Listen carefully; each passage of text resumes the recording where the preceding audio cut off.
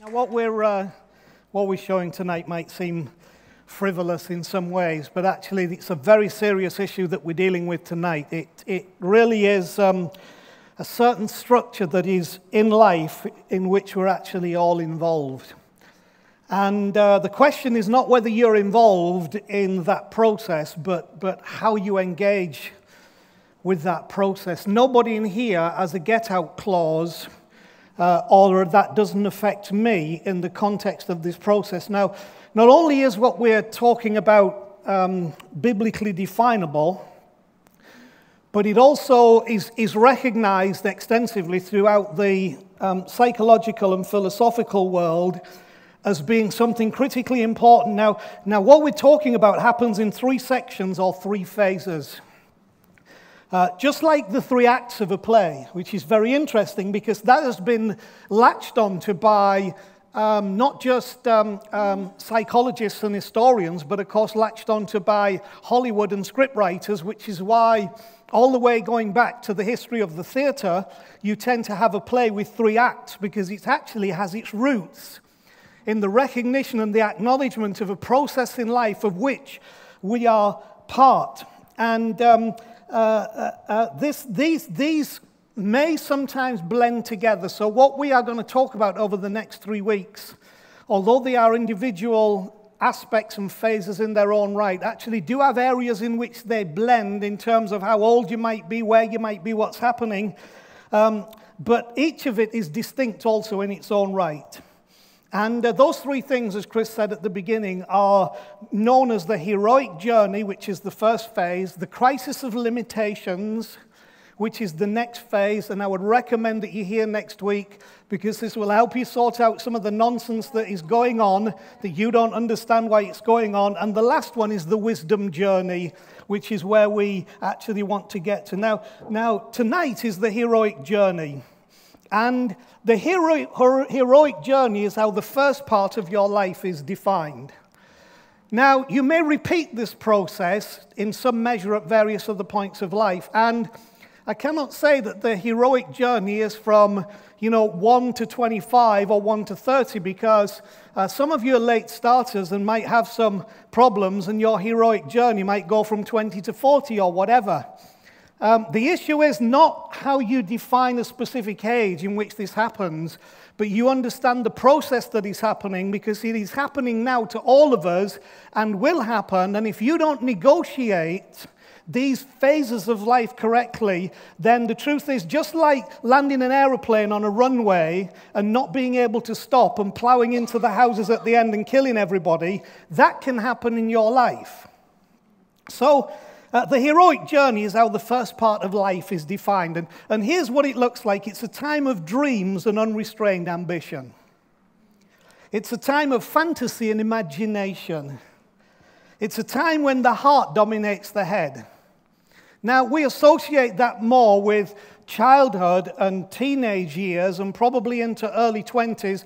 We tend to ascertain that some of those things begin to die as we take on responsibility in life, and that responsibility often becomes the thing that kills the dreams and the ambition and the fantasy and the imagination, and the head starts to dominate the heart because we start to figure things out rationally rather than emotionally and from the heart, and might I say spiritually. Now during this phase, the issue is that you're the hero of your own story.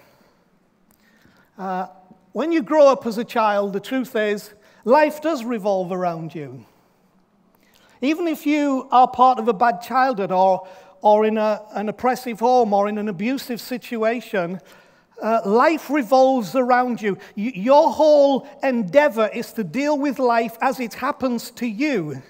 You're really not bothered whether Putin gets re-elected as the president of Russia. You're not bothered what Donald Trump does about refugees. All those things might be important, but in this phase there is a focus because you are beginning to define something that happens on the inside, not on the outside, which is actually about who you truly are. And the problem is the more we grow and take on responsibility and experience life, we can lose the elements that give us the edge when we're a kid. Fantasy is good. Imagination is good. And any religious system that negates that does not help us rediscover who God made us to be. Now, during this phase, when you're the hero of your own story, this is the wonderful bit. Anything is possible. Anything is possible. What are you going to be when you grow up? An astronaut. And you're looking at your child thinking, you, my sweetheart, I would never say to you, are 6 too short planks. You'll never do maths and science and physics and, those kind of thoughts. But in this phase, anything is possible. Now, the interesting thing about that is that it is possible. It's all possible, but at least in your own mind, it's possible. But this is not a negative thing about this heroic journey. It's a positive thing, because unless we and until we discover the kind of thing that says in our minds and in our hearts, anything is possible, then we are always going to struggle to negotiate the other phases of life. And we always have to come back to that concept if we are going to address the other concept, which is why Jesus one day said to people, there are lots of things that with men are impossible, but with God all things are possible. And if you believe, all things are possible to you. It's a return to that understanding of the heroic journey. So it's supposed to make us daring. It's supposed to make us experimental. It's supposed to make us risk-taking. It's supposed to make us reach for the stars. I would like to think, and I would hope, that even as a community, we are part of this 3-act thing, and that part of our being is the heroic journey of imagination, of daring, of experiment, of risk, of reaching for the stars, because it's part of what's been put in us. Now, what's interesting about all this is that it's cross-cultural. It is totally cross-cultural in its content and in its nature. It's a model understood throughout civilization. Not just the Bible. And it is Bible, but it's not just Bible. This is something that has been understood throughout civilization. It's the way of humanity, which is why I want you to understand it. It's something built into our innermost being that I believe is built there by God himself, but it's there in every one of us, that heroic thing, to be the hero of our story and to see that imagination and that expectation come to pass. Now, the heroic journey may have plans within it, but it is not planned. You cannot plan, and I want you to catch this, you cannot plan your heroic journey. The heroic journey is a response to a call. You say, well, where does the call come from? The call comes from within. I would like to say the call comes from above. But within all that, there is a call. Now, having a call on one's life is something that I grew up with, because it was mostly connected to ministry, a call to the ministry. And actually, we had reduced it to something less than it is, because you can be called to be a teacher, you can be called to be compassionate, you can be called to be a dancer, you can be called to be an artist, you can be called to many, many things, you can be called to business, but you got to hear that call that comes from within. You can be called to be a good parent, but there is a call that causes you sometimes to imagine beyond what you think you are capable of. But of course, if you really live here, not being capable of something is not what you experience until the next phase. And I've got to get you back to that dreaming, that imagining, that expectation, because too many of us have become smothered because we haven't understood the process. We've been smothered by things we don't understand, and we've lost the ability to dream. We've lost our imagination. We've lost our hope. We've lost our expectation. We've lost what Jesus called our childlikeness. Not our childishness, but our childlikeness. Many of you have lost your childishness because life has beaten that out of you. But the problem is you've also lost your childlikeness. Childlikeness. Childlikeness is when you can imagine and you can dream and you can have joy, and something happens in here that actually has the veto over what's going on up here, and you do something daring and something risk-taking, and you realize you are a superhero and you are the hero of your own story, and you're on this heroic journey. It's a call. The question is, will you answer the call? Okay, so the heroic journey. Heroes don't play safe. It is not in the heart or the vocabulary or the intent of a hero to play safe. And one of the great measurements that all of us can use, and I've used it myself to see whether we still have the essence of the heroic journey, is the degree to which we desire to play everything safe. And speaking for my generation, I know, I have watched and observed in my own life as responsibilities and circumstances have happened, how the need to play it safe, the need to not take risks, the need to worry about things increases to the point where, sadly, we become not risk takers and we lose the context of the heroic journey, and then we don't find ourselves able to make wisdom's journey. Just for some of you who are nearer to my age than you are to Connie's age, the Bible is actually full of heroes who were not kids. It's got many of them. We look at the David, shepherd, psalmist, boy, but if you look through the Bible, many of the heroes were not kids. They were people not just my age, but people starting at 80 years of age, because somehow they had recovered the understanding of the hero's journey and all that goes with that. So this is not just about young people tonight, but I want to encourage you again, heroes don't play it safe. Heroes risk. And often that risk comes in either blind or semi-blind naivety. We talk about the naivety of youth because you do stuff and you don't think of what the consequences might be. Riley scares me half to death. I'm a stress mess. I'm a drama llama in the context of Riley because I watch him climb trees above railings, all the stuff that I did as a kid. I mean, I have more scars in my head from stupid stuff like throwing clothes poles into conker trees and getting smacked in the head and all that nonsense, which you never think about. And now I wouldn't dream of throwing a clothes prop into a conker tree, even though most of you wouldn't even have a clue what a clothes prop is. And I watch Riley and it scares me. Why? Because we lose this principle that I'm trying to bring you back to today. There is a certain kind of blindness or semi-blindness in naivety that goes along with risk-taking. And the whole journey of this is that through the process of life, we may not lose that, but actually we recover that when we get to wisdom's journey. The thing to grasp about this time is it's taking you somewhere.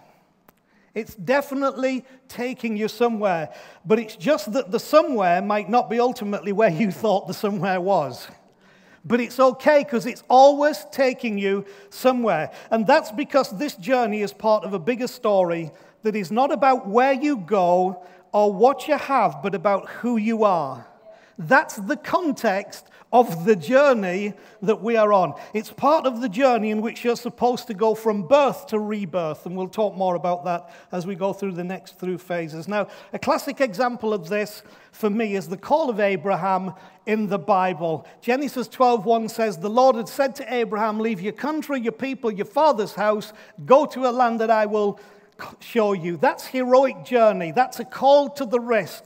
It's a call to blind naivety. A later writer in a book called Hebrews in the New Testament says in chapter 11, verse 8, "By faith, Abraham, when called to go to a place he would later receive as an inheritance," that's the call, "obeyed and went, even though he did not know where he was going."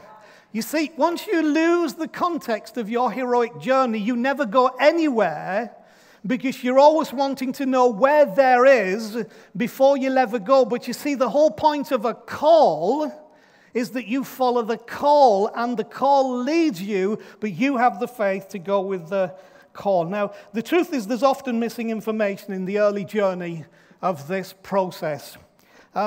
In my own story, just very quickly, a couple of things. My father sat at the kitchen table when I was about maybe 1 or 2 years of age. He sat at the kitchen table, and all he had to do was sign a form. If he signed that form, my mum and dad, along with me, would have moved to New Zealand, and I would have been a Kiwi now, like Graham Grant, who'll probably see this. God bless Graham the Kiwi. I would have been a Kiwi. But my gran was sick, and we lived at my gran's, and so my mum and dad just chose not to sign that thing. So instead of finishing up in New Zealand, just a few years later, we finished up in York. Now, that might not sound much of a heroic journey, but if you knew anything about something called the coal mining industry, which we now don't have, and if you knew anything about the coal mining community, which was very introvert and close-knit, and if you knew anything about coal miners who didn't think necessarily that they could do anything other than coal mining, it was in the blood, you would understand that my father coming to a posh city from a South Yorkshire mining community was a heroic journey. But you see, that brought me here. And it was an heroic choice that put me in a place of destiny, because the call that he heard connected with the call that I was hearing. Now, what was interesting is that he had a dream when he was here. And in his dream, he saw himself walking towards a village. And when he got to the village, he read the name tag on the village. The name tag said Mallaig. And he saw himself going into the village, and in terminology that we understood back then, he was telling people about Jesus and handing out gospel tracts, which was wonderful. That was the era and the time. And my father woke up. It was very clear he'd never been to Mallaig. He didn't really know there was such a place of Mallaig, but there is in the northwest of Scotland. Now, my father, in trying to ascertain what that was about, thought it was wonderful and strange, but he didn't go to Mallaig. Now, I don't say that critically, because he shared the story with me when a little later in our life, I was sat at the piano in church. Yes, I do play the piano, and yes, I did do that in church. And I heard a call in my inside that said, I want you to go to a town called Scottsbluff in Nebraska in the USA when you're 30 years of age, and stay for a year, and I'll show you what to do. As clear as that. Never heard of the place. Didn't even know Nebraska was a state, never mind Scottsbluff a town. But we left in 1986 when I was 30 years of age, still on my heroic journey, regardless of the consequences. Sell your car. My in-laws decided they would live in our house, which was wonderful, so we didn't have to sell our house. And we cleared off literally with 3 suitcases and a 3-year-old. That was Joel. We didn't know anybody. Nobody knew us, but we just turned up in this Midwest town. These English people just turned up. And 6 weeks later, I was leading a great community of people in an amazing church there in Scottsbluff, Nebraska, the relationships of which still go on, and that's a whole story in its own right. It's an ongoing journey, of which our current stuff in Salt Lake City is part of that ongoing journey that started then because of the call. Now, the truth is there was lots of missing information, but the call is the heroic thing that says, I'll hear it, I'll do it, I'll go for it. I am special. I am the hero of this story. Now, I've had some of that knocked out of me, beaten out of me, dragged out of me, crushed out of me, and what is the next phase? But it's all good, because there's life and there's resurrection life. And you can have life because somebody gave you birth. You can only have resurrection life if you die. But when you die, you get into a different kind of life, and we'll hit that a little bit next week. So it may surprise you to learn what the dominant thinking is in the academic world regarding what is the opposite to a hero. What do you think's the opposite to a hero? Heroes and what? That's not what in the academic world or the psychological world, or even if you'll receive it tonight, is the opposite. The opposite to a hero is not a villain, it's a bystander. I could take you into all the lesson of that. The opposite to a hero is not a villain, it's a bystander. The damage that we do to our heroic journey is not done by villains that stop us so we can blame them. It's done because we become a bystander in our own story. So there is in every one of us a call to the heroic journey. Every one of you. A call to the heroic journey. Listen, discover it, respond to it. That voice is there deep within, calling you onwards and upwards. Don't be a bystander. Pursue it and don't fear the climb. Okay, as we bring things to a close tonight, I want to pray for you in just a moment. What I want you to know is each of you is a unique expression, individually unique expression of the creative heart of God. One of the guys who wrote the poems in the Old Testament that we call the Psalms says that we are fearfully and wonderfully made. He's not just talking about the generality of the wonder of human life. He's talking about the wonder of the individuality. There's not two of us in here tonight that look the same, have the same DNA, the same attributes. We are all uniquely, creatively different, but made by the hand of God. Especially, each one of you has purpose in life. How many of you know what every seed possesses? Every single seed from every tree, from every fruit, from every plant. How many of you know what every single seed possesses? Not the ability to be an apple tree, not the ability to be a pear tree or whatever. There's one thing that every single seed possesses. It's potential. Every seed has within it potential. But tell me what happens if I don't plant the seed? What happens to the potential in the seed? It's lost. Because the potential in a seed only becomes reality when the seed's potential is realized through it being planted, because there is faith in its purpose. The truth is that God wants every one of us planted in purpose, so that the potential that is within us, as each of us being a seed, will blossom and manifest and be fruitful in life. You are all seeds with tremendous potential, but the potential comes when you get planted in the place of purpose. Now, that might involve some dying, and we'll talk about that next week, but that's a bit miserable for today. Let's just enjoy the fact of the potential, the unique potential God has put within us. And by His love, He's always trying to plant us within purpose. Take the risk. Make the heroic journey. Get planted with excitement about all that you can be. So I'm going to pray for you. Let's just stand while I pray. Just stretch your legs. Father, I just pray over every heart and every life and every mind and every spirit in here.